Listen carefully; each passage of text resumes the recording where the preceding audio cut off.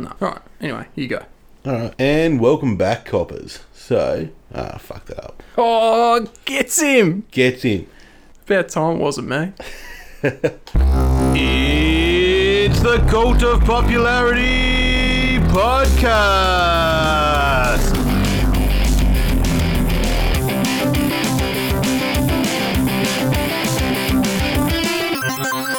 And welcome back, coppers, to the Cult of Popularity Podcast, the only cult that listens to its followers. That's correct. And the reason we say that is because this week we are doing a special episode suggested with content from you, our followers. So thank you very much.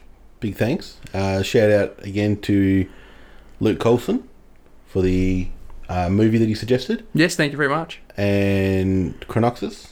It was Chronoxus, yeah. Chronoxus for Insta. the video game and the TV series, which is suggested via our Instagram page. Yeah, that's it. Thank you very much. So what was it? The movie that was Suggested was Night Shift. Night Shift. I keep going to call it Night Watch. Can Night confirm Shift, when but it you is- go to search Night Watch, you get a very different set of results than what you're after. Hey, he's talking about porn.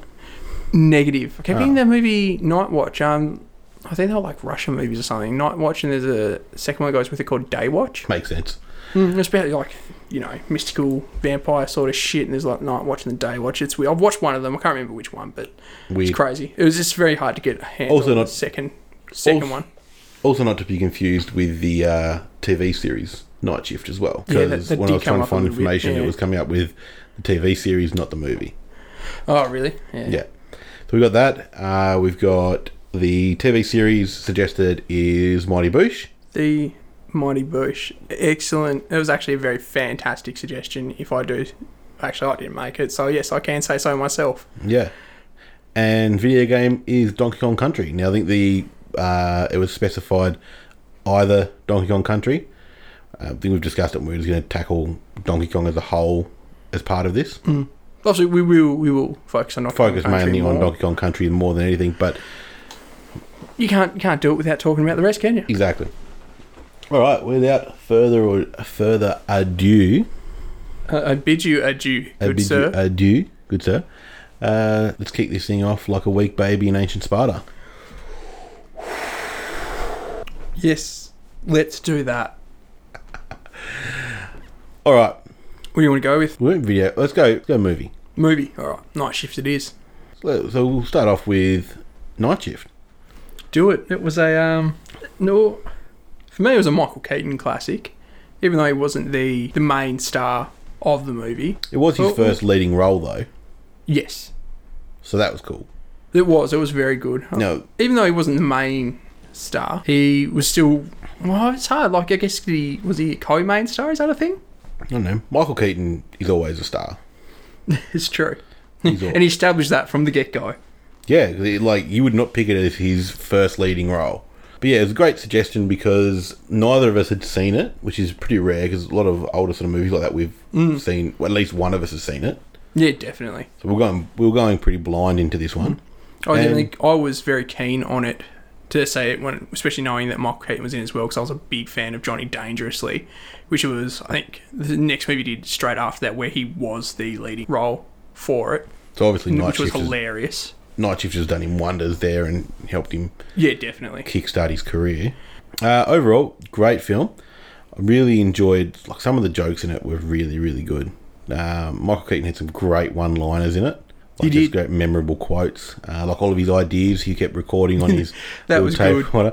Way to eliminate garbage. Edible paper. Eat it, it's gone. It's gone. That was good, yeah. It was gold. His character was absolutely great. It was good. Ironically enough, well, not ironically enough, I guess, but his character's name is a tie-in to Commander Keen. Whether is, whether yes. intentional or not.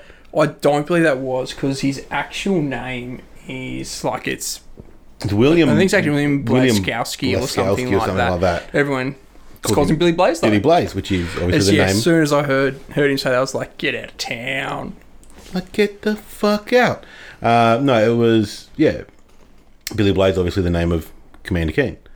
Well, his alter ego. His alter ego, yeah. So, that was a cool little... That I was the same when I saw that. It was great. Even the opening to the movie, though. Like, opening to the movie, night, sort of wet on the road, see a lady walking, obviously a prostitute, because of the way the story goes. Mate, you can't Spoilers. just... Wow. And Can't assume shit like that, man. yes, you can. And it was the 80s. And that ties into my point. When you see her walking across the road, there's neon everywhere, it's dark, you hear saxophone music coming in over the top, and instantly you're like, this is an 80s movie. Yeah, that's true. Like, There was no denying. no denying it was an 80s Very movie. long opening sequence, because I did watch it with my wife, who she actually quite enjoyed the film as well, which was good. But she did, the opening sequence was quite long. She was like, "Can we fast forward?" And I'm like, "No." I actually had to do some extensive Googling with the opening scene, because I thought the pimp that was being chased by those two other guys and got murdered eventually, I was 100% sure that was O.J. Simpson. Wow. It wasn't. That'd be about the right time for For O.J. being OJ in movies. being in movies, yeah. But yeah, that's why I sort of put 2 and 2 together and got 5. Come out with one extra. Yeah. I'll take it. But did really enjoy the start of it though, where you had where the pimps sort of tied him to the chair, and then the two guys were playing basketball, and one of them remarks to the other one, he's like, "I'm dunk on you, sucker," or something like that, and he says to him, "You couldn't dunk donuts." And then the dude gets thrown out of the thing and smashes, and they just see this guy like land on the floor and die after the old mate's just done a massive dunk, and his only reaction is, "Pay up, sucker." Because what he said, he says to him, $1, like he's putting a bet on it. It was crazy though, because that scene, like, it was all done in slow motion and stuff, and the way he's going up to like lay up and do his dunk and everything else. Yeah. He does not react to the fact that there is a man strapped to a chair falling out of a window until he hits the ground. Mate, you're going to win $1. But he doesn't react. There's no change to him. Like, he's not aware of this falling man, and he's looking up at the ring, and he does not even acknowledge there is a man falling out of a window strapped to a chair that entire time. Maybe he grew up in the hood. He's used to seeing that sort of stuff. Just a man falling out of a window strapped to a chair. Thing. Everyday occurrence around That's here. right. It was it's a great opening sequence of the film in general. Again, Michael Keaton's character, Billy Blaze, a lot of great sort of quotes throughout the movie. Really enjoy the bit where he's breaking down the word. Did I already give a spoiler warning? Look, I'm sure there would have been one. Anyway, here it is. Spoiler warning. Spoiler warning. You've already heard some of it, but it came out in 82. You should have seen it by now, even though we had.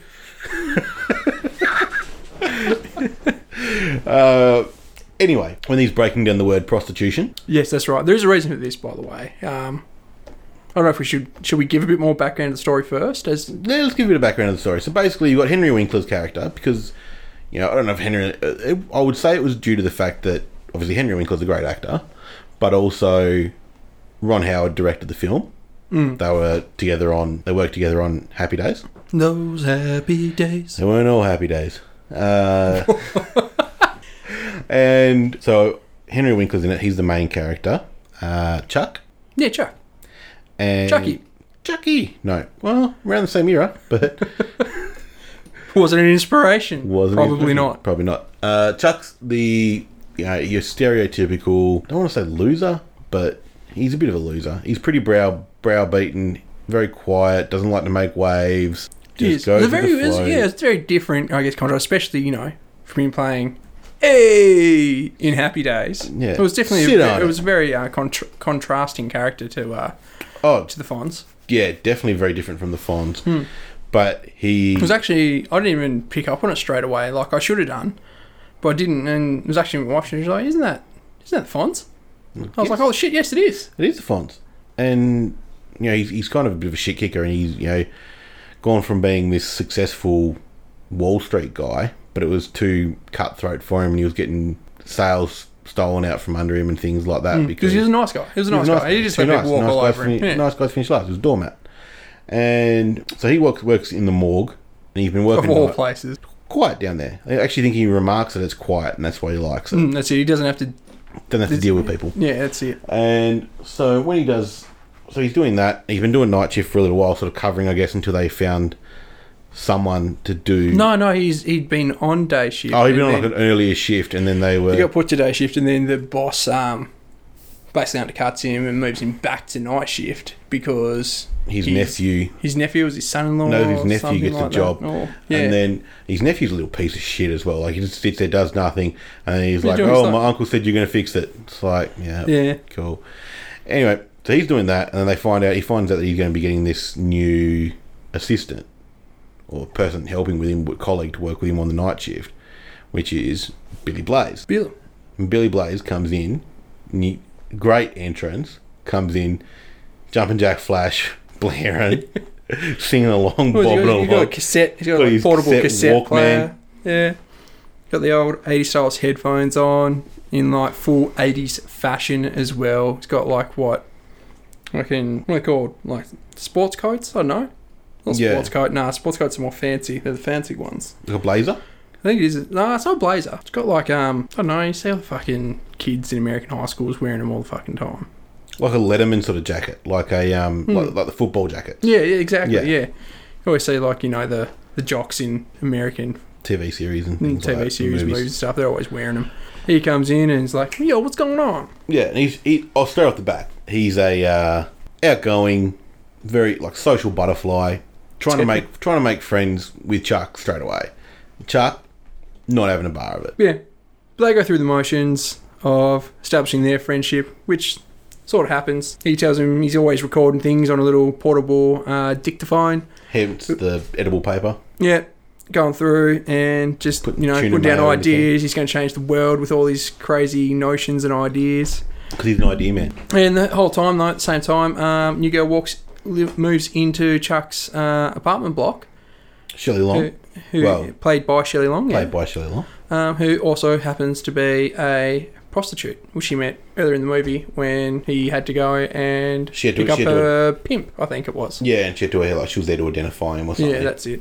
Yeah, at the mall. And then, so they sort of start talking. His wife's a bit of a fucking nutcase. No, his wife's his fiancé. Fiancé's a bit of a nutcase. Yeah, basically, they go into a bit of a thing.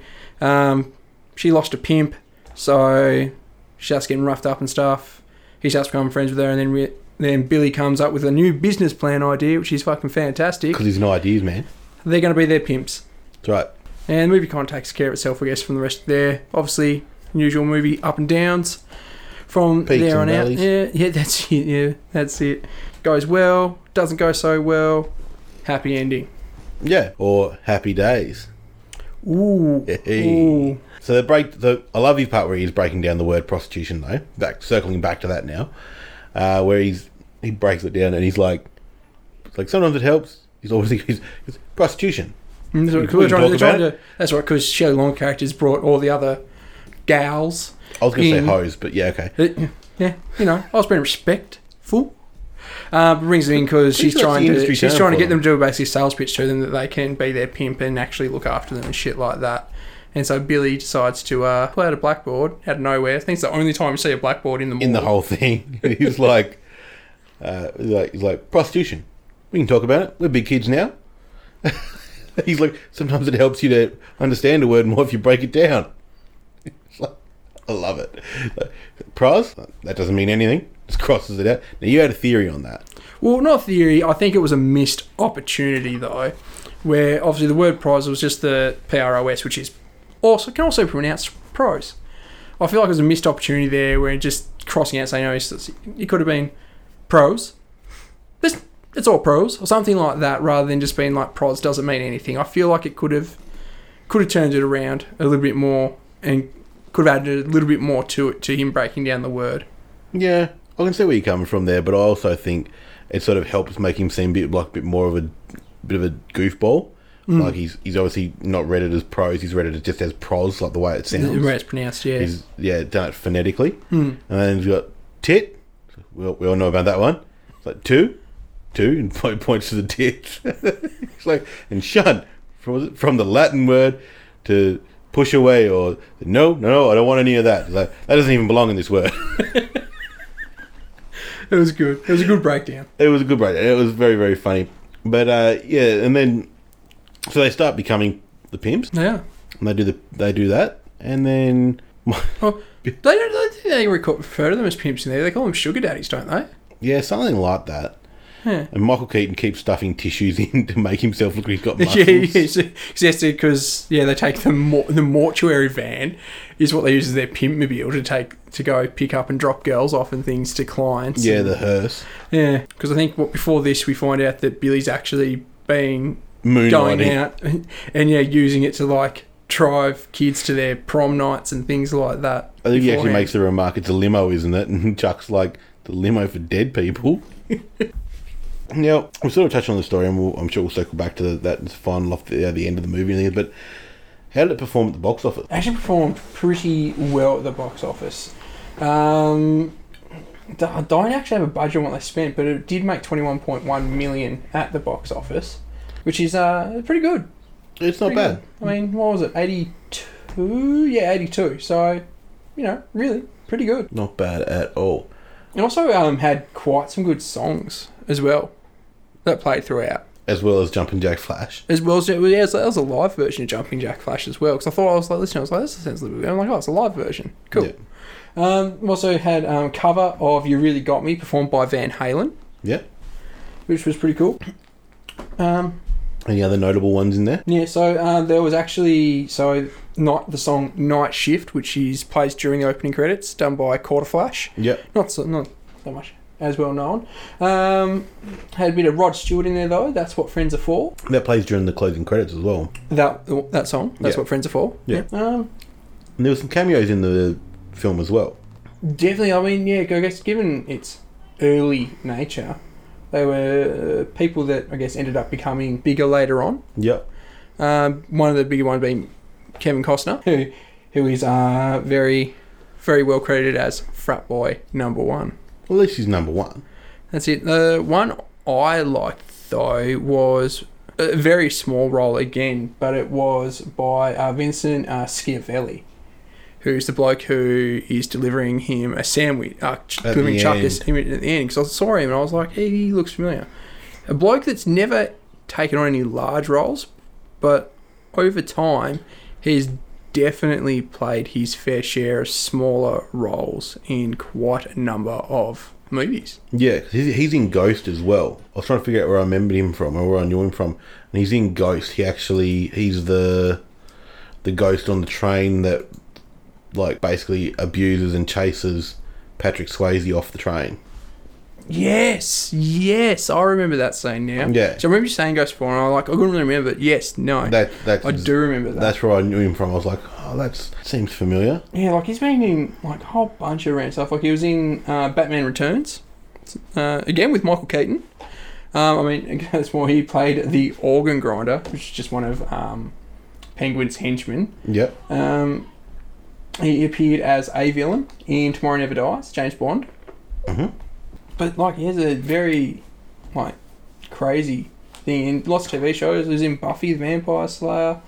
He was in X-Files as well. But look at that. Yeah, I can see you've got his filmography open there, and it's huge. But he's never had. Yeah, he just takes smaller roles. I think more prominently, he's married to a musician. Probably more of a hobby for him than anything. Hobby that pays pretty well. That's right. Yeah, he's been married since 1992 to an American harpist called Carol McCarlian. There you go. That's a good tenure. That was his second marriage. Apparently, he met his first wife on who played on Moonlighting, which I'm pretty sure was the TV show, wasn't it? The TV show that Bruce Willis was in before he hit big with Die Hard. That's right. And I guess we sort of spoken about Michael Keaton's comedic chops in the movie.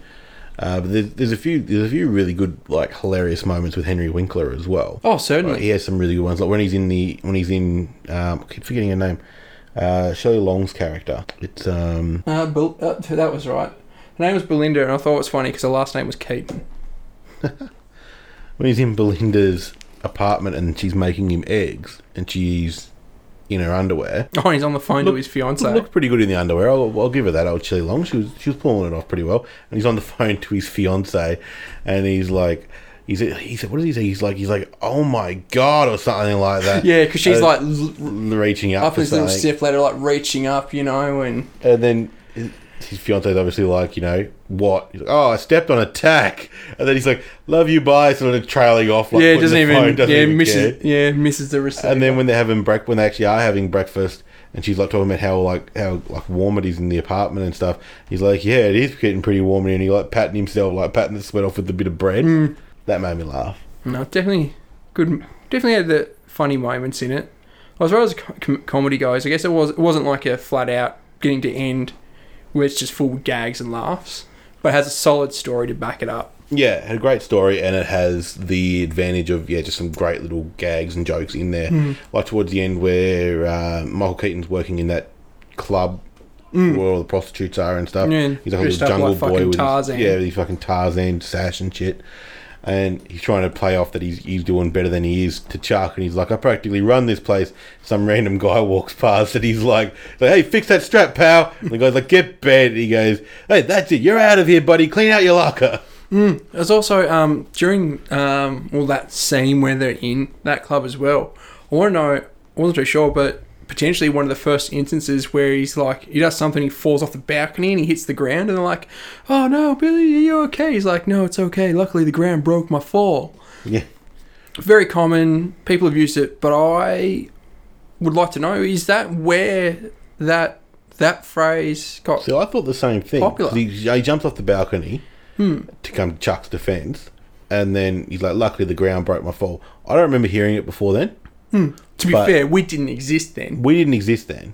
But I don't know, I can't think of a movie that was made prior to that where it was used that I've seen. Not I've seen anyway, yeah. Because definitely as soon as you said it, I was just like, holy shit, is that where that came from? You do hear it, and you do hear variations on it as well. Like, I think it's in Joe Dirt, where he's like, luckily my neck broke my fall. Let's put a little knee on the end sometime, Makes it sound French. Joe Dirt. Joe Dirt. Fuck, I hope that's in the hats. We're getting better at that. That was good. I must say, though, the film, I feel like, did have a bit of a lull, I guess, more coming into, like, the last third of the movie. It did slow down a little bit. I don't want to go into it too much, because we've touched on a lot of the story. I still want people to go out and watch it, because it is definitely a movie very worth your time watching. 100% worth watching. I feel like, story maybe slowed down just a little bit. It does due to events that happened. There's a bit where they could... then it picked back up, and it still did have a good ending. Yeah, definitely did. One person we haven't mentioned that's actually in it, though, is it Richard Belzer? Yes, Richard Belzer. Richard Belzer, who most people would know from his time on Law and Order. He's the older sort of guy that always wears the little glasses. And his character was one of the higher-up pimps or whatever that was trying to racket in on the city and ended up throwing the guy out of the window. That's right. He's one of the first two. He's like, well, he's not a pimp, is he? He's the muscle for the mob. For the mob. Yeah. Yeah. That's right. I was wondering. Yeah, because I looked at him, I was like, I've seen him in some shit. Funnily enough, he is credited as Richard Belzer as Pig. Pig. That was his character's name. Muscle, I guess. I'm assuming that Grant L. Bush must have been his offsider or his partner in crime. He got a much better name, by the way. It was Mustafa. So Mustafa. Yeah. Yeah. It's great film, and I really love I think there's one line in it that I will probably continue to use now, which is the bit where luckily the ground broke my fall. That one. that'll get a bit of a show on when I've had a few too many beers, I reckon. And you are some kind of guy. No, it's definitely a movie worth watching. If you haven't seen it, 100%, you should do yourself a favour, as Molly would say. We have to end up getting him on the show if we keep using his line. He's going to sue us for copyright. Sue us. But yeah, certainly, I would definitely recommend watching that. I guess just in regards to that, Winkler was nominated for Best Actor. Yeah, someone's like Bunara in there. All right. He's not that old. Not at that age. Not at that stage anyway, he wasn't. But he was nominated for a Golden Globe for Best Actor in a Motion Picture Musical Comedy. And Keaton actually won the Kansas City Film Critics Circle Award for Best Supporting Actor in that. So good on him. Yeah, good on him. All right, now we've got to rate this. True. I guess before we rate it, because it actually did receive some quite good reviews. It actually holds a solid 92% on Rotten Tomatoes, which is actually quite good. There's also, as well, that the Chicago Reader, Jonathan Rosenbaum, compared Night Shift to the subsequent comedy film Risky Business. Film, haven't you seen it? The name sounds familiar, but I don't think I actually watched it from start to finish. Apparently it's a film that also dealt with the theme of prostitution. He said that Night Shift isn't as snappily directed or as caustically conceived, but it's arguably just as sexy and almost as funny. I have to give that one a check out. Yeah, I might as give well. that one a check out as well. But I think this one I sort of agree with. Not so much. She said, this was Janet Maslin of the New York Times, said it was a halfway funny movie. That's bullshit. It was a funny movie. One that's got loads of good gags in its first half and nothing but trouble in its second half, which is bullshit. As I did say before, I There is a found lull. towards the end it does have a bit of a lull, but I wouldn't say that ruined the whole movie. No, there's still great bits the whole way through. Oh, definitely.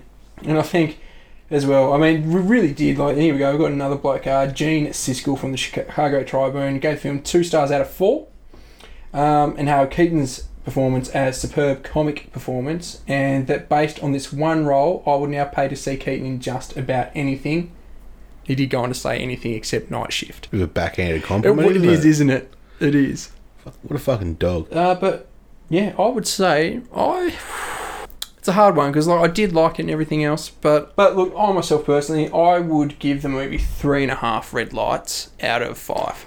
Out of 5? I was thinking the same. Between 3.5 and 4. I'd be leaned to 4. There's that little bit of a lull which would have pushed me to 4 if it wasn't in there. Yeah, definitely. But yeah, 3.5. I think that's a solid score. Which is good. Which means moving on, barreling right along now to Donkey Kong. Donkey Kong. Yeah, DK. you like that one? That You was like good. that I like that one. one? I was Yeah. a fan of that. No, we'll pay that. Look, got a bit of a shit-eating grin on my face now. He does. I came up with one, guys. More so than normal. He does have a shit-eating grin on his face. But I guess more specifically, fuck, I hate that word. Donkey Kong Country. Specificality. Fuck, you should really hate that word. Yeah, Donkey Kong Country. So what? Going from 1982 up to 1994 now. yeah, it's a big jump.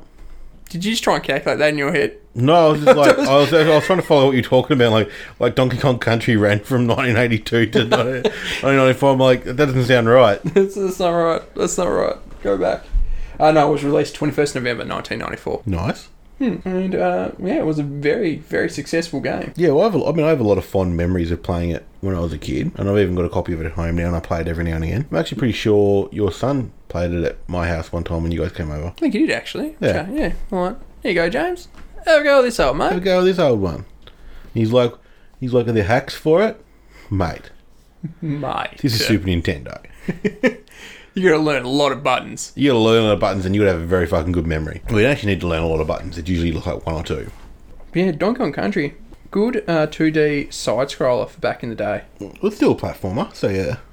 Yeah, 2D platformer, side-scroller. Just was more platform if you can go backwards and forwards and do all the other weird shit you do. I used to like getting I still do, enjoy getting the Rhino. Mm-hmm. You get the Rhino and you just fucking charge through shit. It's good, and it's seen good. Well, the fact that Nintendo's been able to go back to it as well, because they've obviously released subsequent games, and they haven't really deviated from the original formula they used for Donkey Kong Country.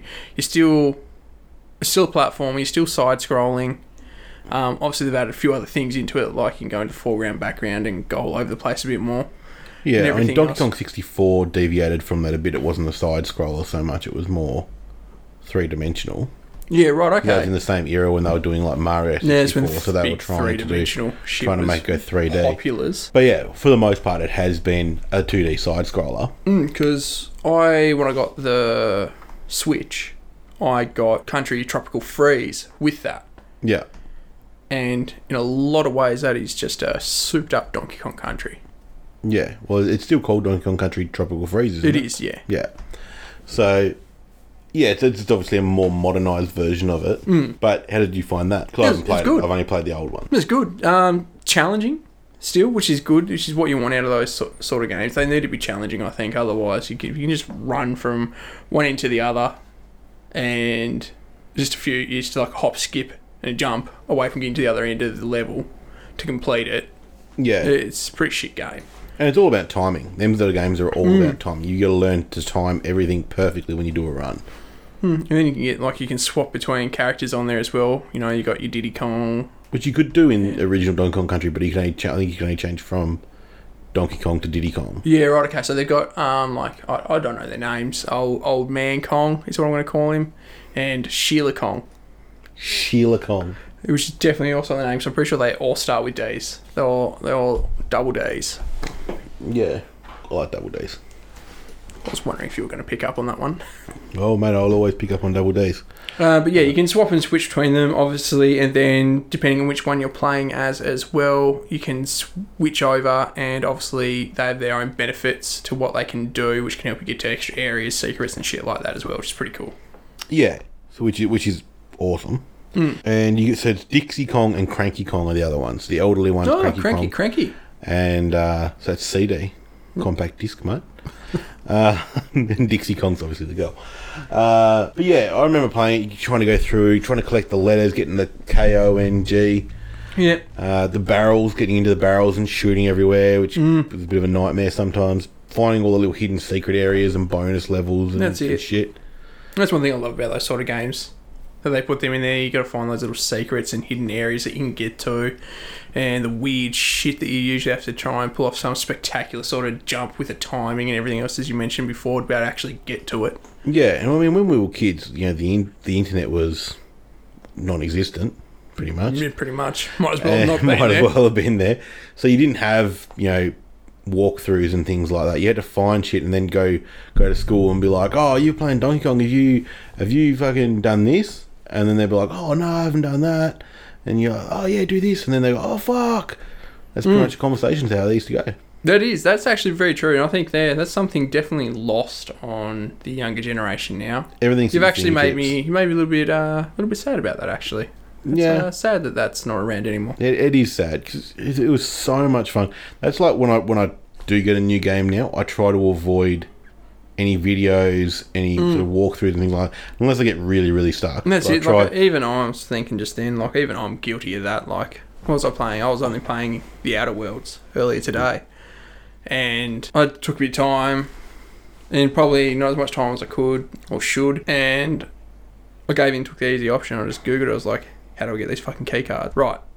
To be fair, they were a little bit hidden. But with a bit more time and exploration, could have got to them myself. I don't think you got as far in Assassin's Creed Odyssey as I have, where you've got the two sisters and they're twins. One's the High Priestess. No, definitely have not. So I wanted to make sure I picked the right one because I wanted to make sure that my guess was correct, which it was. They end up fighting and at each other's throats, and you have to pick which one you want to kill. So I googled it just to make sure I was 100% right.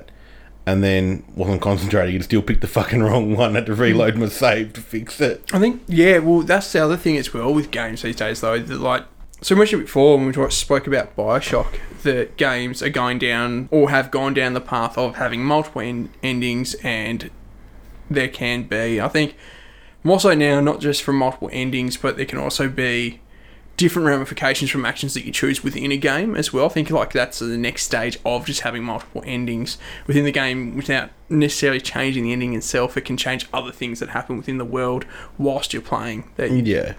And I found myself, like when I get major, especially with Outer Worlds, when I'm playing through that fair bit lately, you always get to the end of something and you have to make these big decisions, and I'm there and I'm like, fuck.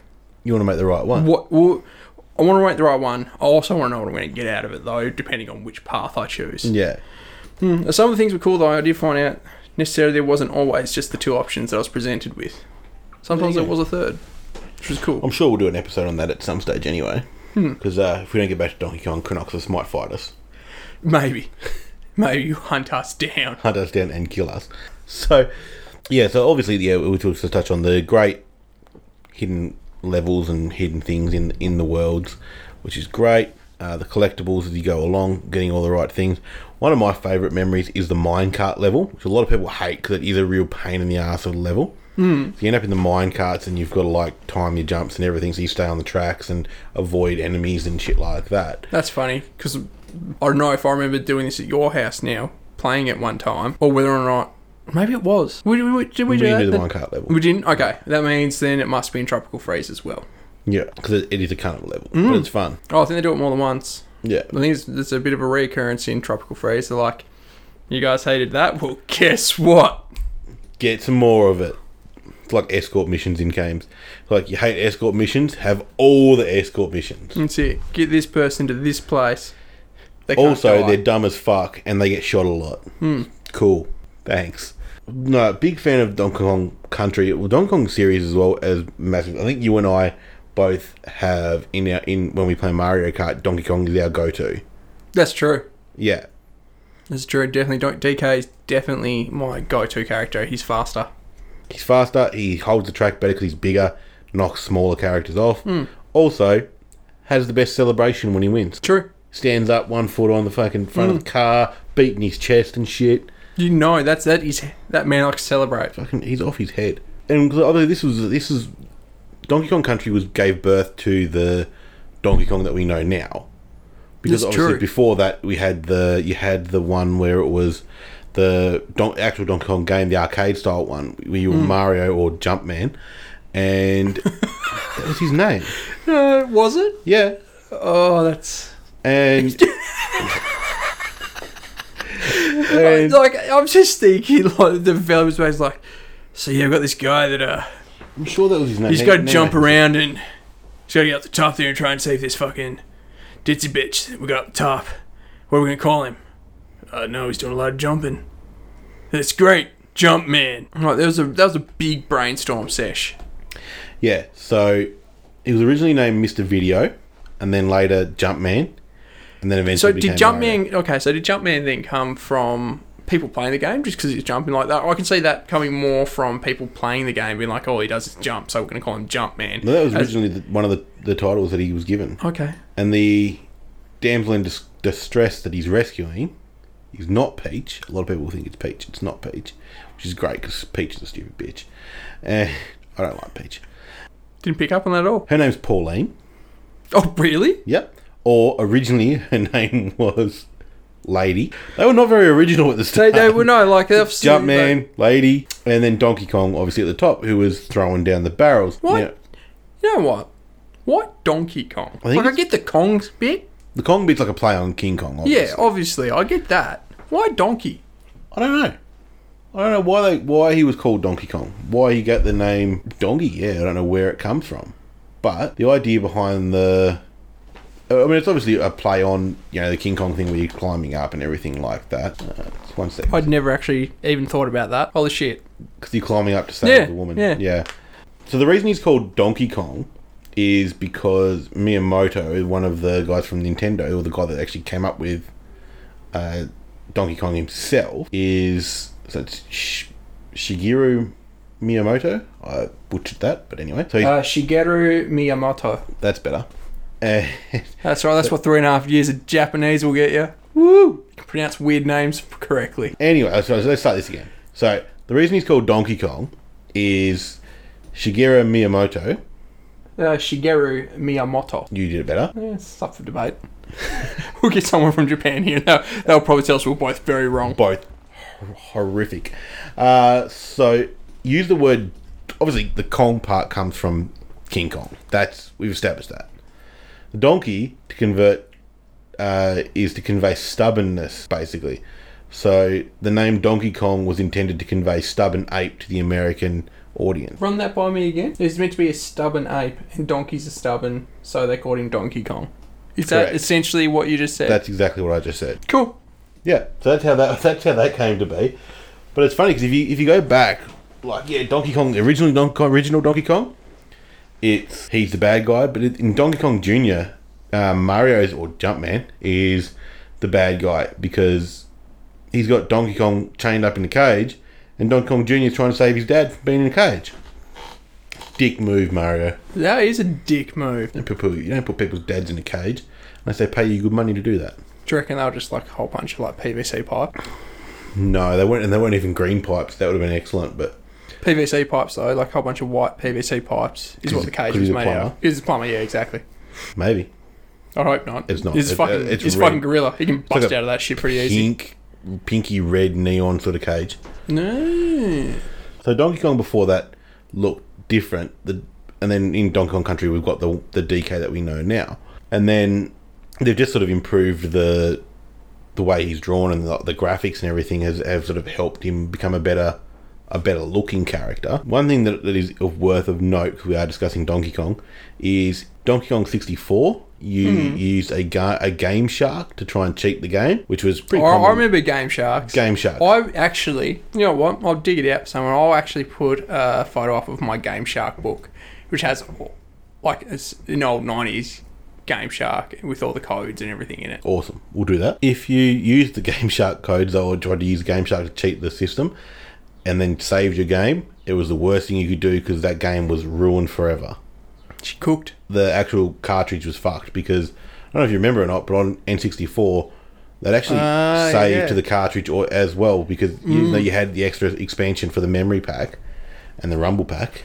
The same with the Game Boys as well, wasn't it? Yeah, it'd save to the actual cartridge. So if it caught you cheating, it would mean any items you picked up didn't count. Like, it wouldn't actually add them to your items list. You only had one. You had a one hit chance. So like, you had no health. You got hit once, you died.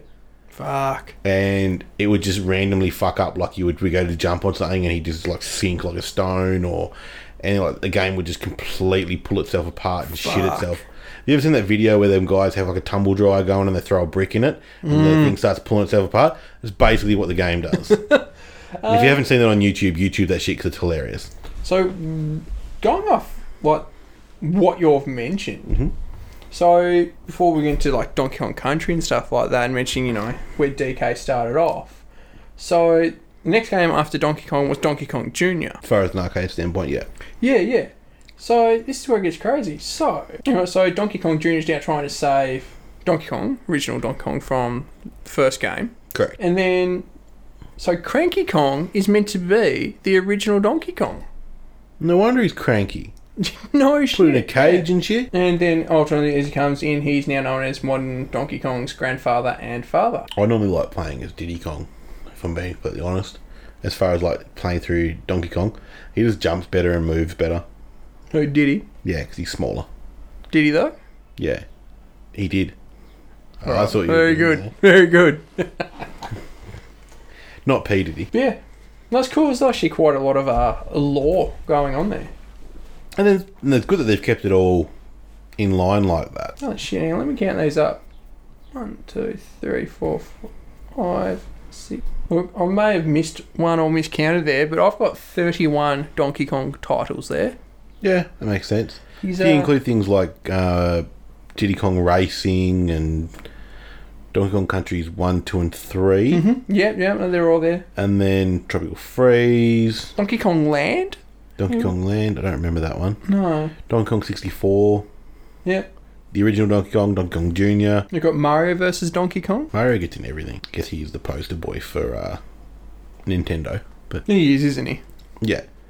He's their Crash Bandicoot. True. Or Sonic for Sega. Yeah. Oh, yeah, no, definitely. I always... Yeah, Mario and Sonic, definitely. And then when they got to play together and they did like the fucking Mario and Sonic tennis and shit. Or Olympics or something. Did they? Yeah, they did something like that. Yeah, right. That's crazy. You'd never think something like that would happen, especially when the war between Sega and Nintendo was so fierce. Yeah, no, I don't know. For some reason, I thought Sony for a second, and it's because Sony don't like playing well with others. They don't play well with others. I love Sony, but they really need to get off their high horse when it comes to cross-platforming. They do. I was actually playing a trivia game with my wife and sister-in-law, and one of the last questions we got asked, which I think helped me win the game on one of the rounds that we played, was what was the last console released by Sega? And my brain stupidly went straight to Sega Saturn, but then I was like, no, Sega Dreamcast. Nice. Here we go. Just go. Cut all that out because that was rambling shit. Just trying to fill time while you were looking at stuff. So the old the Saturday Supercade was Mario. Not Mario. So it was Donkey Kong's first appearance on a television series. So it has Donkey Kong voiced by Soupy Sales, who's escaped from the circus, and Mario. Mario voiced by Peter Cullen. Do you know who Peter Cullen voices most iconically? Not Mario. Definitely not Mario. He's the voice of Optimus Prime. Isn't he the voice of Predator as well? He does the Predator sound effects for Predator. Oh, look, potentially. But I'm very confident. Peter Cullen is He is Optimus Prime. Ever since it was made back in the 80s, the cartoon series. And he did it for all the movies as well. So he's not obviously not the normal voice for Mario, because I've seen a video with the guy that does the voice of Mario and how he got the job. He basically went in there and he thought he was auditioning for something else, and they were like, you're an Italian plumber. And he's like, I'm not ready for this. He's like, I didn't mention anything about plumbing. I just did a really bad Italian accent. And I was making the pizza. Like, what are you doing to make a pizza? And I was like this sort of shit. Well, actually, I think I've seen that interview. Yes. And then they gave him the job. And he was just like, cool. This is my life now. But anyway, he's escaped from the circus and Mario and Pauline. Hey! And they're chasing him down. And as in the original game, Donkey Kong will often grab Pauline and Mario has to save her. Cool. There's a nod to that in Mario Odyssey as well. Yeah, right. There's a level in New Donk City where you've got to go climb up and Donkey Kong's throwing shit at you. Yeah, he's definitely an influential character. Oh, yeah, like later on he goes in late 90s, 97, 98, he got a 2-season series based off Donkey Kong Country, so he did spawn his own TV show. Nice. Directly from that game. And of course, he's obviously a huge influence on pop culture because the common phrase, it's on like Donkey Kong. That's true. I mean, fuck, I use that quite regularly. And not even think about it when I say it. It's like, it's on like Donkey Kong. Right. And we don't even know why. Just Donkey Kong was on. He was always on. Just on. But definitely, he would definitely be up there with one of the more well-known... You try not to use the word iconic because we use that word a lot. No, one of the more well-known and, I guess, easily recognisable video game characters. Like, if you show someone a picture of him, they will be able to tell you who he is. Yeah, to be fair, he has like a tag around his neck usually that says DK on it. So that's true. It's a big clue. Drift King. He's a Drift King. You seen him Mario care Kart? about fucking Mario Kart? Basically, all we're saying is Donkey Kong Country, great game, gave birth, even though Donkey Kong Arcade, I guess you could say, gave birth to the series, but I think Donkey Kong Country is what really cemented it as its own series. Yeah, that's what I was about to say. Yeah, the Donkey Kong Country is definitely which set him apart and made him his own thing. His own character. So, definitely a great series. We're basically the 2 points we're making are Donkey Kong Country is great, gave birth to the series. Again, argument could be made that Donkey Kong started the series, but it's Donkey Kong Country that cemented its legacy. Definitely. 2, always use Donkey Kong when you play Mario Kart. You should. Look, to be fair, you can use Bowser. Bowser does work as well, but Donkey Kong's cooler. It's true. Alright, so Donkey Kong Country, especially overall, I would give it... King Commander, if you don't use bananas as your rating That's what scale, I was going to use it for, but I was trying to think how many. 4 bananas. 4 bananas out of 5. Yeah, I'll give Donkey Kong Country 4 bananas. The reason I was getting more because it's a fucking hard game to beat. It is hard. It's very fucking frustrating. Very difficult. To its credit, it should probably get more because of that, but no. It can make me very angry. It's not quite Teenage Mutant Ninja Turtles on Super Nintendo hard, but it's still very hard. From Mario being a douche, we're going to move on to the Mighty Boosh. Yeah, that rhymes. It does rhyme. You could have just fucking been like, from Mario being a douche to Howard Moon being a douche, because fucking oath. Or, even better, you could have gone from Donkey Kong to his no way related cousin Bolo. Look, any of those would have worked. Because Mighty Boosh did feature a talking gorilla called Bolo, who was Naboo's familiar. There you go. He fucking hated Howard Moon. The character or the person that played the character? No, he didn't know. So the character Bolo, which is the gorilla, which is Naboo's familiar, that doesn't like Howard. That's why he leaves him in the sand. Help, yeah. Well, that's why he gets Vince out first. Yeah. Too late for you. Too late for you. I must save him. He's like a delicate flower or something like that. Mighty Boosh had I feel like it had a very massive impact when it came out. On, I guess, that weird comedy style that they had. Yeah, I do remember a lot of people talking about it when it first came out, because I haven't seen a lot of Mighty Boosh.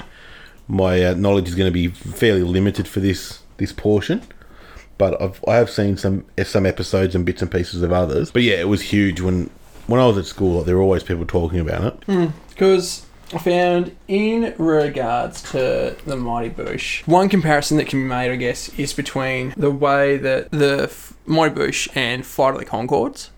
Right. And I found, depending on which one you started watching first, would determine whether you liked the other one or not. That makes sense. I saw Mighty Boosh first. I wasn't a big fan of the Flight of the Conchords just because I felt like I was watching an attempt at trying to do the Mighty Boosh. Yeah. See, I watched Flight of the Conchords first, but I still appreciate Mighty Boosh. In fairness, though, I checked it. They both started in 1998, and they were very opposite sides of the world. Yeah. Did start out differently though. So Mighty Boosh started off as a stage show. I really don't know how Flight of the Conchords started off. I'm pretty sure they started as two comedians, and they did like musical gigs and stuff like that. And because I remember seeing the way I got introduced to the Flight of the Conchords was seeing them on Melbourne International Comedy Festival, and then and then I found their show and watched their show after that.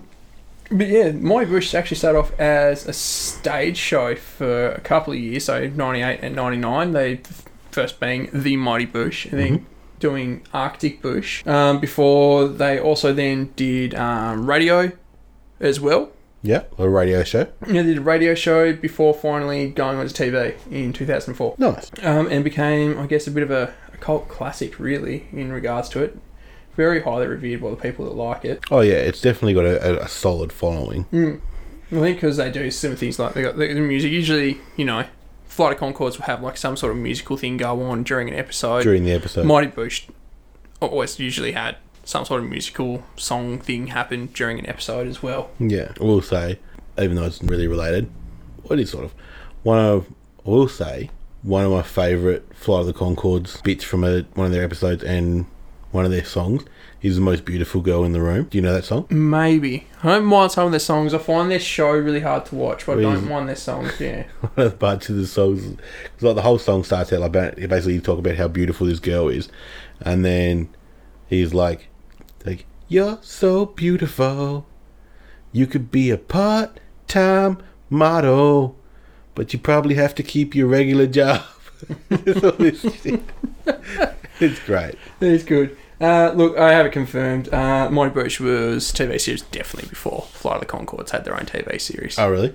Yeah, so Flight of the Conchords got a BBC radio series in 2004, but they didn't actually have a TV series until 2007, which, funnily enough, is, I'm also pretty sure, the year that Mighty Boosh went off the air. There you go. On TV, so Mighty Boosh first people. Maybe they are the Key and Peele to Mighty Boosh's Chappelle Show. Ooh. That's a solid comparison. There's been sketch comedy shows around for long before Chappelle, though. Yeah, but like an all-black one with the kind of humour they were dealing with. True.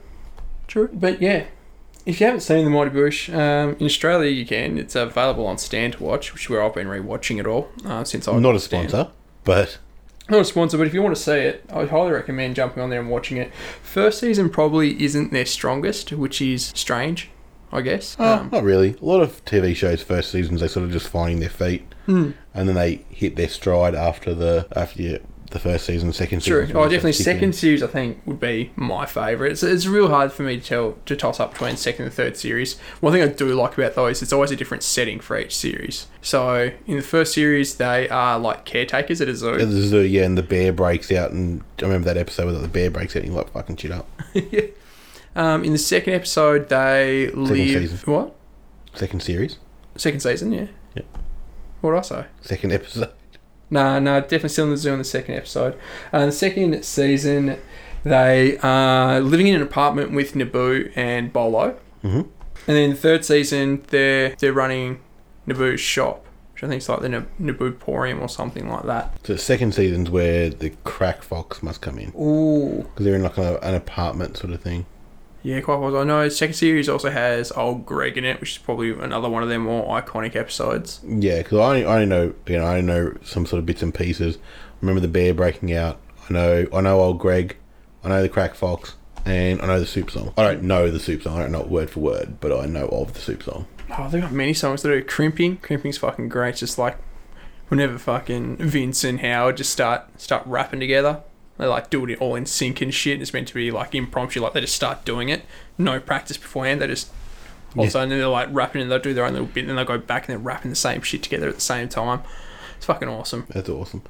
But well, yeah. So it started and featuring by both Julian Barrett and Noel Fielding, which is 3 stage shows, and then a 6-episode radio series, which then ended up getting 20 television episodes for them as well on BBC 3 in 2004-2007. They've done 2 live tours of the UK, as well as 2 live shows in the United States, and they've even been to Australia with their show as well, which is how this must have been when they did their first 2 shows, because that is how Michael Fielding, Noel Fielding's brother, he joined them on the Australian leg of that tour, and that's how he became Naboo. There you go. And then he decided to live in Australia for a while after that, didn't he? He apparently stayed in Australia for a year, and he has been quoted as having the time of his life. It is true. If you are listening to this overseas, Australians are fucking sick. It's a great country. That's right. Apparently, yeah, that's it. Michael Fielding and his best friend, after doing that, decided to live in Australia after the tour. When Noel's commented that his brother and friend only lived here for a year, but they had the time of their life. And fun enough, it's also because of Michael that the show got its name. So apparently during school, because of his hair, one of Michael's, Noel said one of his Portuguese friends described his hair as looking like a mighty bush. Right, mighty bush. Yeah, the mighty bush. So it was a weird way to get a name for something. It is. I mean, I can see it. I can definitely see it with his hair. His hair is majestic as fuck. Well, that's Vince. That's Vince Noir's. I was talking about his Naboo's. I was talking about Naboo's hair. Yeah. So it was his brother. It was Michael's friend. Michael did confirm the story. However, he said that his friend was actually Spanish. Right. It's an easy mix-up to me. Yeah, you know. They're similar. Right next to each other, you know? Yeah, I wouldn't say they're the same. We might start a race war. Whoa! But they're very similar. Now, the funny thing about old Greg is he has a mangina.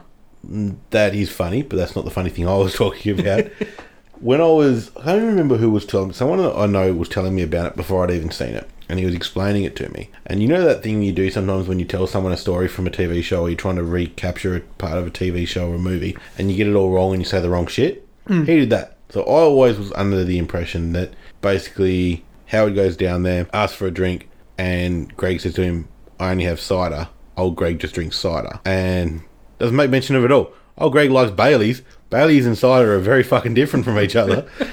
That's very different. He doesn't even meet him at the bar. He's out in the middle of the fucking lake. He's out in the fishing. boat. He's like, what's this hook in my head? Yeah. That's funny. I must say, they do a very good job, because they play like multiple characters throughout the series as well. Like the Moon. The Moon's Noel Fielding as well. Yeah. And old Greg was actually Noel Fielding as well. Yeah, he is. Oh, Greg. And then he calls him his fuzzy little man peach. My fuzzy little man peach. Fuzzy little man peach. It's my watercolours. But I don't know, something about the way that they use their comedy and that they bring music into as well, because Julian Barrett's the one that actually wrote and does all the music for The Mighty Boosh. Did not know that. Yeah, so Julian Barrett actually writes it all. He composes all the music, which includes a variety of genres such as rap, heavy metal, and psychedelic rock. And he actually is himself an accomplished musician. Apparently played guitar for a band called Little Chief during a European tour. And this makes sense because at a young age, he took an interest in jazz fusion. You've seen any of the episodes where Howard talks about like jazz and... It's got a funny name to it, though. It's like something like spicy jazz or something like Howard's always going on about his jazz and how much he likes and stuff, which is obviously a reflection of that then. And apparently he did fail in an attempt to become a jazz guitarist, so rip to his dreams and hopes there. And they've also won, or at least been nominated for quite... awards. Yeah, like they've been nominated or won a lot, like... Holy shit. 1998, they won Best Newcomer winner with Noel Fielding as double act, The Mighty Boosh. They were a nominee the year later for Arctic Bush. In 2000, they won the Barry Award at the Melbourne International Comedy Festival for Arctic Bush. Nice.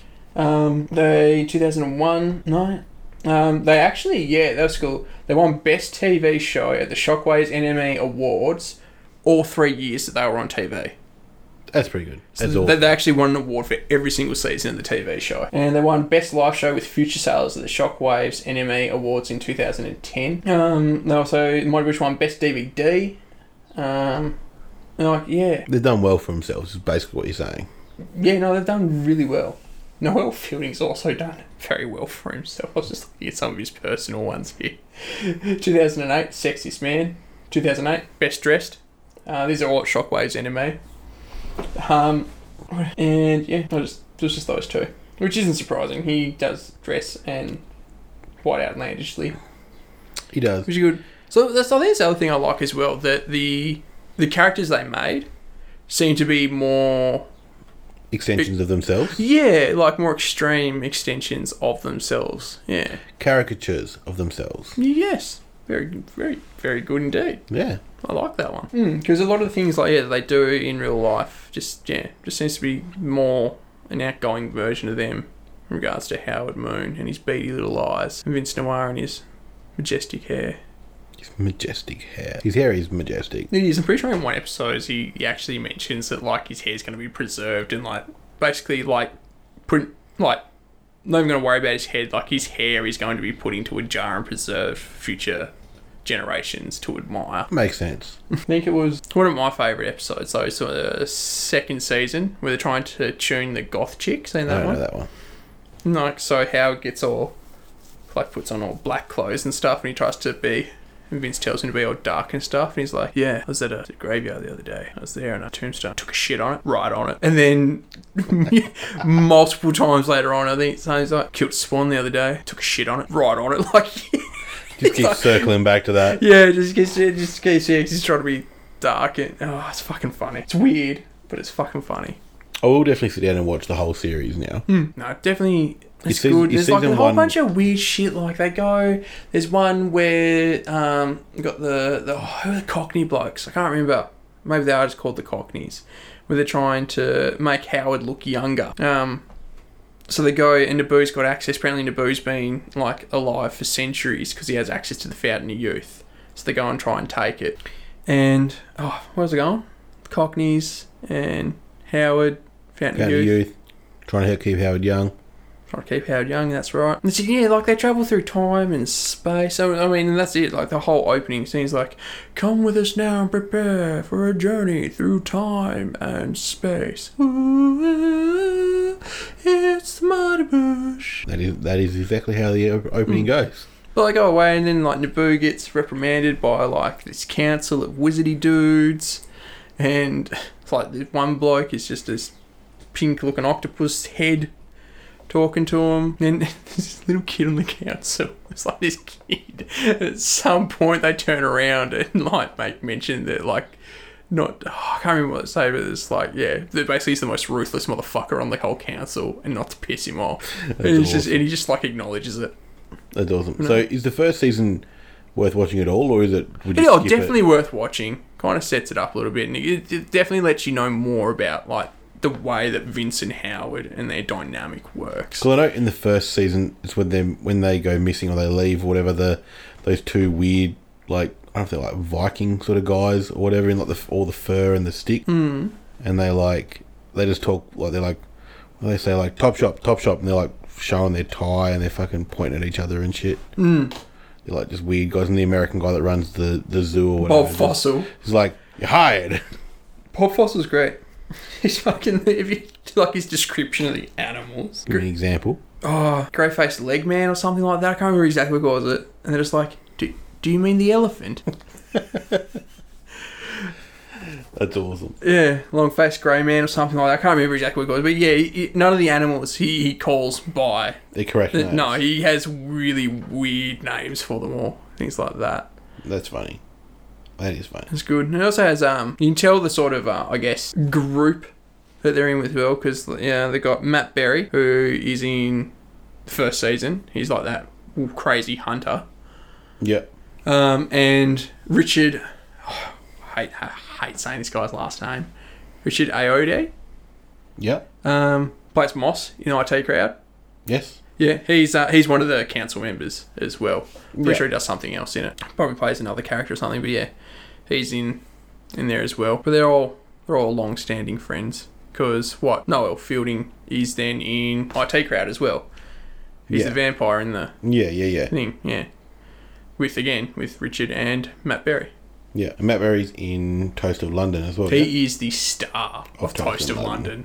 I fucking love that show. Like, fuck, that show's gold. Like, they're taking it off Netflix, which is sad. It is. I went to go for my second serving of Toast of London, and yeah, because toast. I got it. That's what I was going for there. I regret saying it now. But yeah, they took it off me. I started watching the series again. Yeah, and I didn't get to the end of the first season, and they took it off. I was like, "Are you fucking serious?" Netflix are real motherfuckers like that. It seems like they know just when you're starting to watch something from beginning to end, and then they take it away just as you're getting towards the end of it. Or you just started getting into it, like it's got multiple seasons, like you're getting right towards the end of the first season or something, or you've just started the second, and you're like, yeah, it's going great guns. And then like, nope. Not anymore, it's not. Not anymore. It's alright, I'll wait 6 months until it's on Stan. Another interesting thing to point out is that J.G. Quintel, who is the creator of the regular show, cartoon series, has said that Mighty Boosh was a rather large influence for him. That's pretty awesome. It's a good shout out for him. He's a good shout out for him. And what makes sense, because I'm actually quite a fan of regular show, so... You are. I've only seen bits and pieces again. No, you should really... To really appreciate regular show, you got to watch it from beginning to end, because things that take place, it does start to become, in a way, continuous. Right. And you can... Yeah, they do start eventually referencing back to some of the crazy weird shit that's happened in it previously. I'll take your advice on that. I'll give it a crack. Is it on Stan or anything? That is on Stan. It's on Stan. It's on Stan. I think all 8 seasons. Stan's killing the game. They are, aren't they? For a TV show perspective, they've got some great TV shows on there. Mm-hmm. Next, I have some information here on how they actually met. Ooh.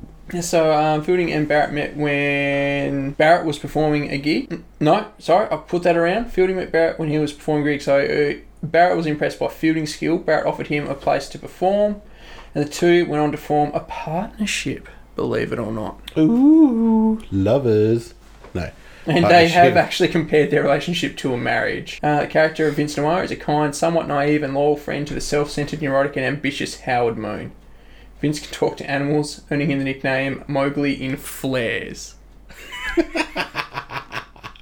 That's awesome. Vince is vibrant and flamboyant, contrasting with his friend Howard, who is more like a geography teacher from Lee. Here we go. I do have some of the other characters that Fielding plays. So Tony Harrison, which is the pink head with octopus-looking thing on the council, Shaman Council. He plays the Hitcher. The Hitcher. That's the Cockney hitchhikers that I was talking about. Right. With Apollo Mint for an eye. So he is the Moon. Spider Dijon. Have you seen that one where they try and find the new sound? No. Oh, it's like, why do they call you Spider? I call him Spider because he's got 8 dicks. Right. And you see him taking a piss at one point. He's just there. It's just like all this fucking spray coming out. That's gold. And yeah, he plays the old Greg, a hermaphroditic merman obsessed with Bailey's Irish cream and watercolours. It's creamy. It's funny. Yeah. I guess Noel's Fielding's probably the more, known out of the two as well. Yeah, well, he does Great British Bake Off and shit like that. He does, and he goes on all the game shows, things like that, whereas Julian Barrett has said that he prefers to goes out of his way to not do those sort of things, as he would prefer to just stay at home and read a book. Cheers, Interesting chap he is. It is, for a performer. Although, he does well. Like, he's on other TV shows and stuff. He's done My Bush. He's currently on a show that's doing quite well for itself in England called The Flowers. I haven't seen it, but it sounds interesting. I did look and he has appeared in Toast of London at one point, didn't he? Did he appear in it? Or no, they had the crossover with... Yeah, I got that back to front. It's okay. I got my moustaches mixed up. Your moustaches mixed up? Although, what was the other one? The Detectorists? Yep. That was on Netflix for a while. I think they might have taken that away. Detectionists? No, the Detectorists. Yeah.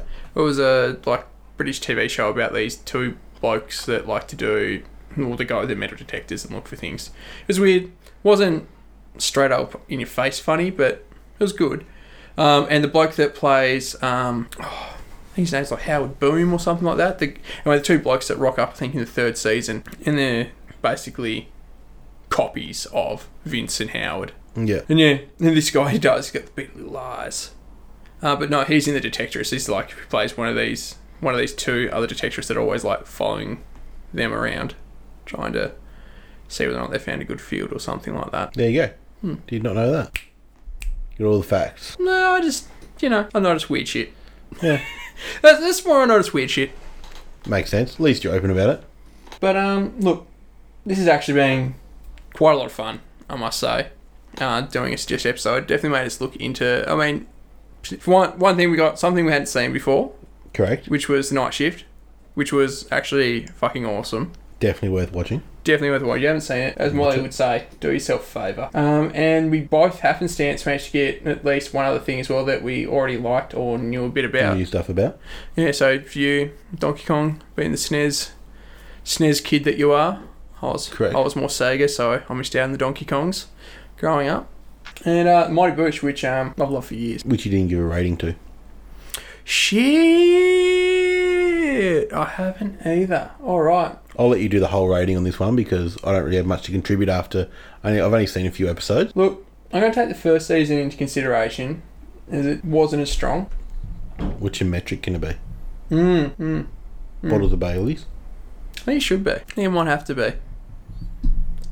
I'm going to give it 4. 4 bottles of Baileys? 4 bottles of Baileys out of 5. I was almost tempted to give it 4.5, but first season held it back a bit in regards to not being as strong as seasons 2 and 3. Yeah, fair enough. And there was only 3 seasons.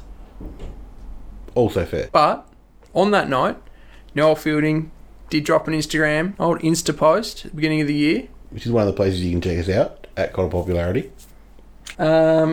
Stating that there was not enough Mighty Boosh last decade. Let's see if we can rectify that this one. Ooh. So, and put up with a picture of him and Julian Barrett. So, whether or not we may or may not get another TV series, but potentially they're looking into doing another stage show or something like that, which would still be pretty cool. That would be pretty cool. I'm going to make a bold prediction. Do it. I know very little about all this. They'll do a Mighty Boosh movie. Ooh. I think it works as a movie. I think it'll work as a movie as well, but turning TV shows into movies seems to be all the rage. Yeah.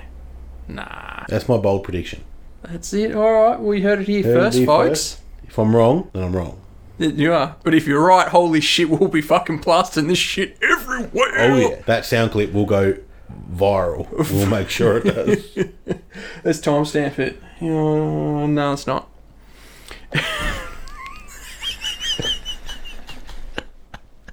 You gonna wrap up?